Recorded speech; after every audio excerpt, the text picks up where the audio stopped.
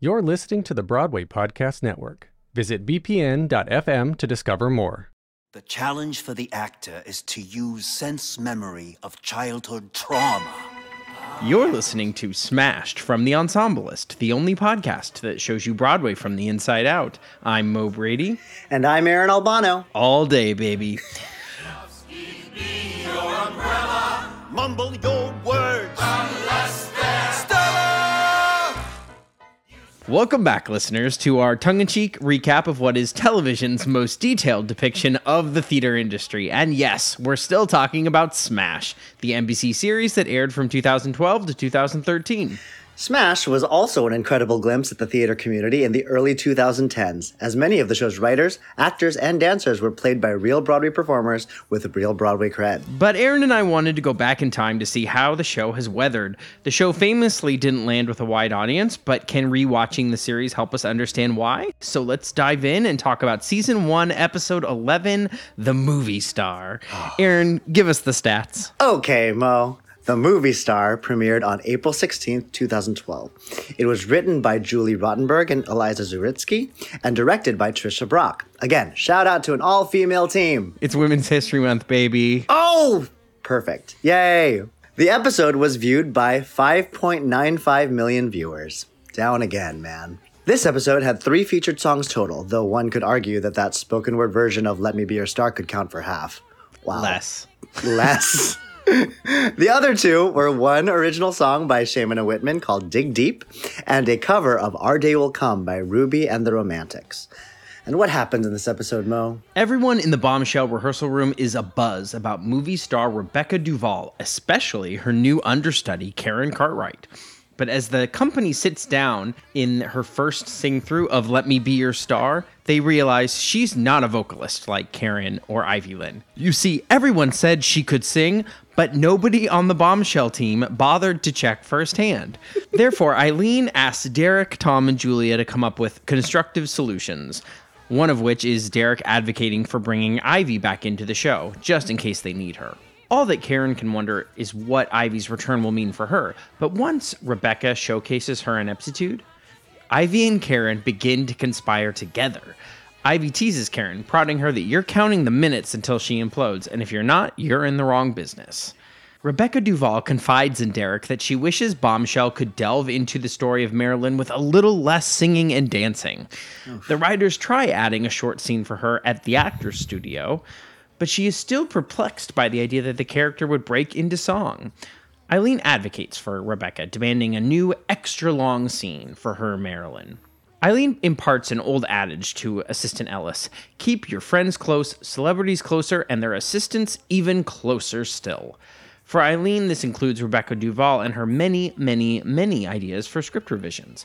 But in a late-night work session with the creative team, Rebecca turns out to be surprisingly candid about her own limitations, asking for keys to be lowered and ballads to be cut. Based on the collegial session, there's a new jazzy version of Dig Deep that adds references to Stanislavski, childhood trauma, and Sigmund Freud. Everyone's favorite musical topics.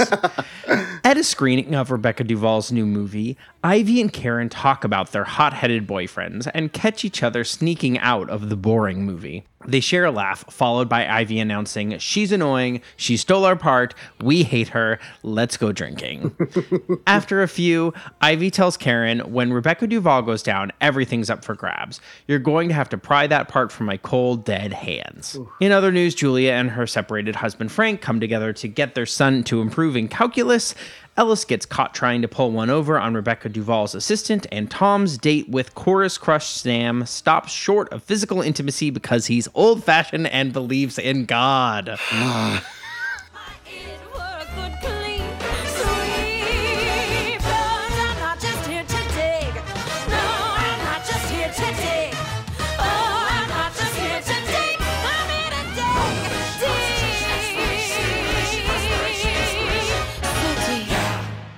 Hello, it is Ryan, and we could all use an extra bright spot in our day, couldn't we? Just to make up for things like sitting in traffic, doing the dishes, counting your steps, you know, all the mundane stuff. That is why I'm such a big fan of Chumba Casino. Chumba Casino has all your favorite social casino-style games that you can play for free anytime, anywhere with daily bonuses. That should brighten your day a little. Actually, a lot. So sign up now at ChumbaCasino.com. That's ChumbaCasino.com. No purchase necessary. VGW Group. Void where prohibited by law. See terms and conditions. 18+. Hey guys, it is Ryan. I'm not sure if you know this about me, but I'm a bit of a fun fanatic when I can. I like to work, but I like fun too. It's a thing. And now the truth is out there. I can tell you about my favorite place to have fun. Chumba Casino. They have hundreds of social casino style games to choose from with new games released each week. You can play for free anytime, anywhere. And each day brings a new chance to collect daily bonuses. So join me in the fun. Sign up now at ChumbaCasino.com. No purchase necessary. VGW Group. Void where prohibited by law. See terms and conditions. 18+.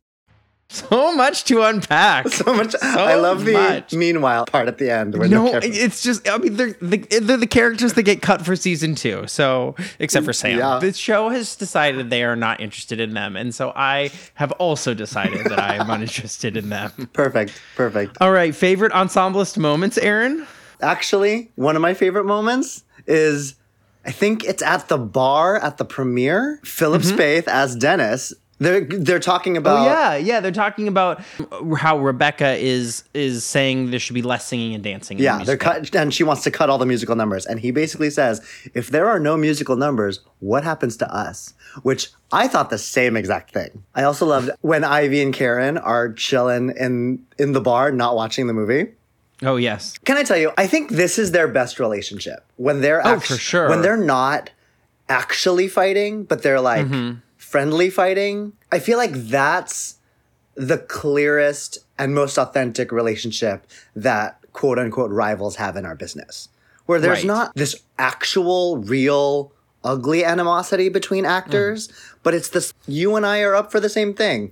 I hope you get it, but I hope I get it more. Oh, yeah. They like talk about the numbers and they're like, I could do this number in this scene with my eyes closed. Yeah, like, they they're openly talk about their strengths and weaknesses and maybe not their weaknesses. They jokingly and gleefully talk about their rivalry, not in love, because love is too strong, but like... No, it's not personal. It's not in a vicious, like, malicious way. We've finally seen them become two peers, playfully wanting the same part, but not holding it against each other. And that's great. And I think I think part of it is also that neither of them has the part at this point. Yeah. Versus before, it was always Ivy's part, and Karen was going to get it from her, or, at the beginning of the series, it was nobody's part. Oh, this is the first time we've seen it not be either of their parts. So the lack of stakes allows them to be adults about the whole thing. Right. What did you think about the number, Dig Deep? This is the Stanislavski studio number. Out of all the numbers we've now seen from Bombshell, they all kind of feel the same. Is that bad? No, I think they do all feel the same because they're all serving the same purpose in Smash. And so they're all sort of hitting the same notes. Yes. In the television series. And so there's very little energetic difference in the numbers. What did you think of the performances in Dig Deep? First off, Manny Herrera is one of my favorite dancers. The original Chistery in Wicked. And in that number, he gives this gorgeous 540. A 540 is a dance move where you jump off of one leg, kick both legs, and then land on the same leg. I think I described that correctly. It was gorgeous. It was beautiful. Topped only by Bobby's apparent front walkover off the platform. See, Wes Taylor has tricks, and he doesn't want you to know it because he doesn't want to be pegged as a dancer. But Wesley Taylor is a fucking dancer. Was that him? I think so.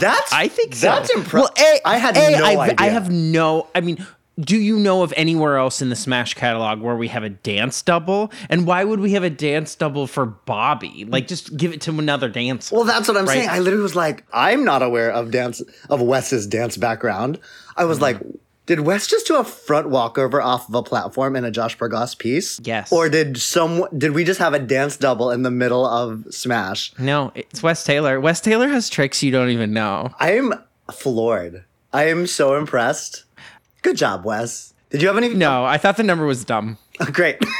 Cool. I just thought it was dumb. And I think you hit on why. There's no reason for it. These are just sort of songs about things that don't drive the plot forward.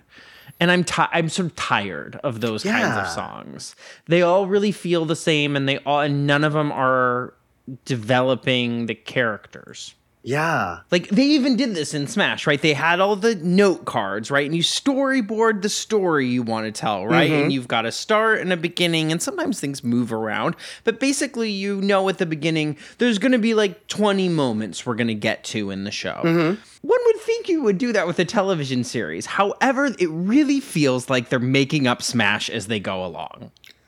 Yeah. There's like very grand swaths of arc Yeah. that are happening in the season, but mostly they're making it up as they go along. Yeah. We're going to see it next week with this Bollywood number you did. How dare you. It's like, it is such a non sequitur, Yeah. this Bollywood number. Especially, I mean, can we talk about Dev for like a split second? Oh, yeah, let's talk about Dev. When did he become this horrible sleaze? At the top of the season, and the pilot, he was this beautiful Indian man who loved his girlfriend, who was utterly supportive of his girlfriend and wanted everything in the world for her, so much so that he would stand up to her parents and say, this is what she's meant to do.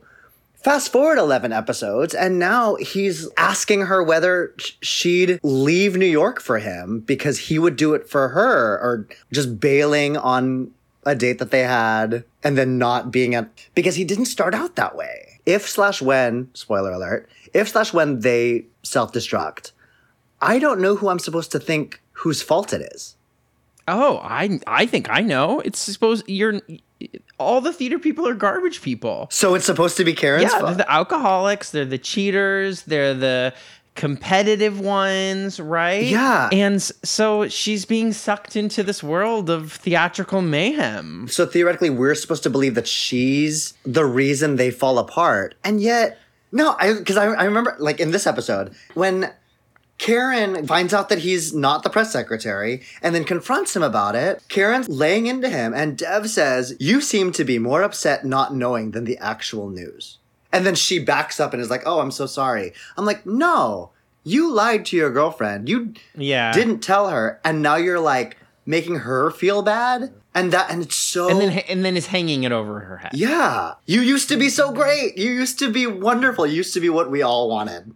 I have some questions about the Rebecca Duvall relationship to this production. Oh, sure. Speaking of the series Smash putting its energy in the wrong place, like, why did we never see her audition? Like, why didn't we see anybody hearing her sing and being like, oh, she's terrible, but we have to hire her anyway? Oh, sure. I mean, she was clearly a direct hire. But isn't the case, and correct me if I'm wrong, I think what happens, even when a celebrity is offer only, they still will often be asked to do what's called a work session, which is like sitting down with the director and talking about the role, and maybe they'll sing a little, but it's like a very low stakes audition. Oh yeah, at the very least. This felt like the first time they all met her, yes. Because at the very least, someone of a caliber will meet with the director, meet with the producer, meet with somebody, even just to like talk about the production. None of that was happening here. It was so weird. It's such a weird way to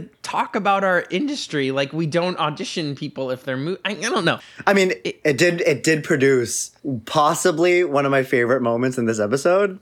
That spoken word, "Let me be your star." The amount of shock that was on everyone's face. Oh, it was so fun to watch. It was. And Uma Thurman's doing a very good job of being a bad singer. Because Uma Thurman's fantastic. Hot take. Uma Thurman is good. Yeah. But that being said, I really like the way that they treat Rebecca. I actually feel like the compassion they have for that character. Yeah. In that scene where she's like, I can't sing that. I need you to lower the keys. I need this to not be a ballad. I know why you've hired me, and so I need you to help me play to my strengths. I thought that's one of the most compassionate and realistic depictions of an artist we've seen in the series. She has this self-awareness and ability to express her faults and express her shortcomings. Ivy could never do that. And when she was asked to do that, she couldn't. She fell apart because she had to prove that she had no faults. I feel like that's where we see that, like, oh, despite Rebecca not being equipped to do the role, she has the presence and confidence to be able to do the role because she can have those conversations with the director instead of Ivy, who's would never have those conversations. No, because she has to prove that she's the best. Here's a question. Would a star like Rebecca Duvall get that much creative control over a script? Like, she's really coming in to a show that is not complete, but is like on its way and saying like, no, let's change this, let's change this, let's change this. Oh, yeah. I have been in shows where there is that energy of collaboration, where the creative team asks actors what they think about the show. I think it's a really great... Now, are you talking about, like, show me your tricks and let's add your tricks into the song? Or are you... No, you're talking about, I'm talking about storytelling feedback. When I was doing Allegiance, when I first got the workshop, before we even got in the rehearsal room, the creative team just wanted us all to come over to somebody's house and read through the script. They had made some changes and they wanted some people to read it before we even started in rehearsal. Everybody else had done the show previously in San Diego, but myself and another woman were the new people in the cast. So they invited all of us to just listen. It was fascinating. Afterward, Stafford, our director, Stafford Arima, was like, if you guys have any thoughts, please reach out. And I had a lot of thoughts. And I reached out to my friend Telly being like, yo, I'm the new guy. Am I really able to call up Stafford and like say, here's what's wrong with your show? And Telly was like, you actually can. This creative team is so collaborative. This creative team is so welcoming for feedback that you actually probably could. Up to that point, I had been in rooms where it was very much like the Smash room, where it was like the acting company is the acting company and you do whatever's on the page, but you have no creative license or creative input to what's going on that page. There might be changes, but those are happening in another room. They're being decided on in another room, and then someone's giving you pages and saying, here is something to try. We're the guinea pigs. And so I emailed Stafford. He wanted to make a call. We talked for like an hour and a half. And the first day at rehearsal, it was wild. The amount of my feedback they all took into the script. My mind was blown. I don't think this exists in Smash because the room that is set up and the creative team that is set up on this show is not a collaborative team. The fact that it's more jarring when Rebecca comes in is more a statement on the creative team than it is on the star. Do you think that the series has an ideal Marilyn in its head right now? Do you think it's trying to say that Karen would be the best Marilyn, or Ivy would be the best Marilyn, or Rebecca would be the best Marilyn? Is it trying to stack the deck? I think... Here's where Go. Here's what I think. I think the series thinks Karen is the ideal Marilyn. In part because of what I said before about it describing all theater people as heathen, alcoholic competitors. Sure. And two, when we see Derek's fantasy sequences or whatever those things are, whatever it is, when he's like seeing, he sees Karen as Marilyn. Mm-hmm. And so that's like the end goal. We see what he's imagining in the end. We see his ideal future for the show. Mm-hmm. See, I would say the show at this point, I agree with you. Absolutely. Karen is the ideal Marilyn. Speaking as a person who doesn't know the rest of the show.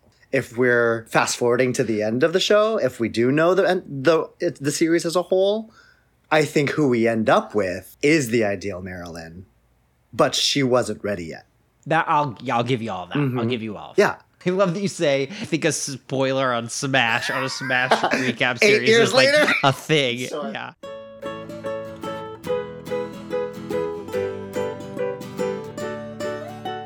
All right. Special thanks to Aaron Albano for joining us for this mini-series. That is saying it lightly. You are the life's blood, the dragon heart beating behind Smashed. Aaron I'm Albano. so honored. Thank you.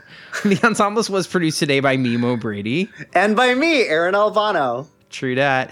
To keep up to date with next week's recap, please be sure to watch episode 12 of Smash, entitled Publicity. Oh yeah, this is the one that you're on. Oh God, it's happening. We get to watch Aaron. Stay with us, folks. You could find Smash episodes on either the NBC app or at NBC.com. Are you enjoying the Smash miniseries? Let us know by leaving a review on Apple Podcasts, especially if you're clamoring for us to recap Season 2. You can also download previous episodes of Smashed or find other great Ensemblist miniseries wherever you get your podcasts or at BroadwayPodcastNetwork.com. And be sure to follow the Ensemblist on Instagram or at our website where we share the stories of talented artists working in Broadway ensembles. Thanks for listening, guys. Until next time. Until next time, when it's Aaron. Ew.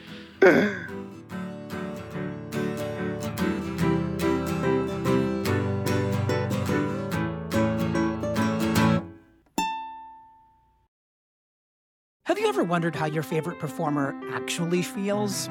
Well, here's your chance. Welcome to The Quiet Part Out Loud with me, Bobby Steggert, Broadway actor and now a therapist to a whole host of Broadway creatives. Part interview, part therapy, this is not your typical podcast. We'll go right to the heart of things with some of your favorite artists, what they still struggle with, what lessons they've learned, what they haven't figured out yet. There's enormous power in saying the quiet part out loud. Are you listening? Hey, it's Leslie Odom Jr. here on the Broadway Podcast Network to tell you about the Rise Theater Directory, a program of Maestro Music. Rise is a national online resource designed to connect and empower backstage and administrative and creative theater professionals from underrepresented backgrounds. If you work or aspire to work in the theater community, this can help you find your next project. And if you hire theater professionals, search the Rise Theater Directory to find your next team. Create your profile now and get more information by visiting risetheater.org. That's theater with an RERISETHEATRE.org, because only together we rise.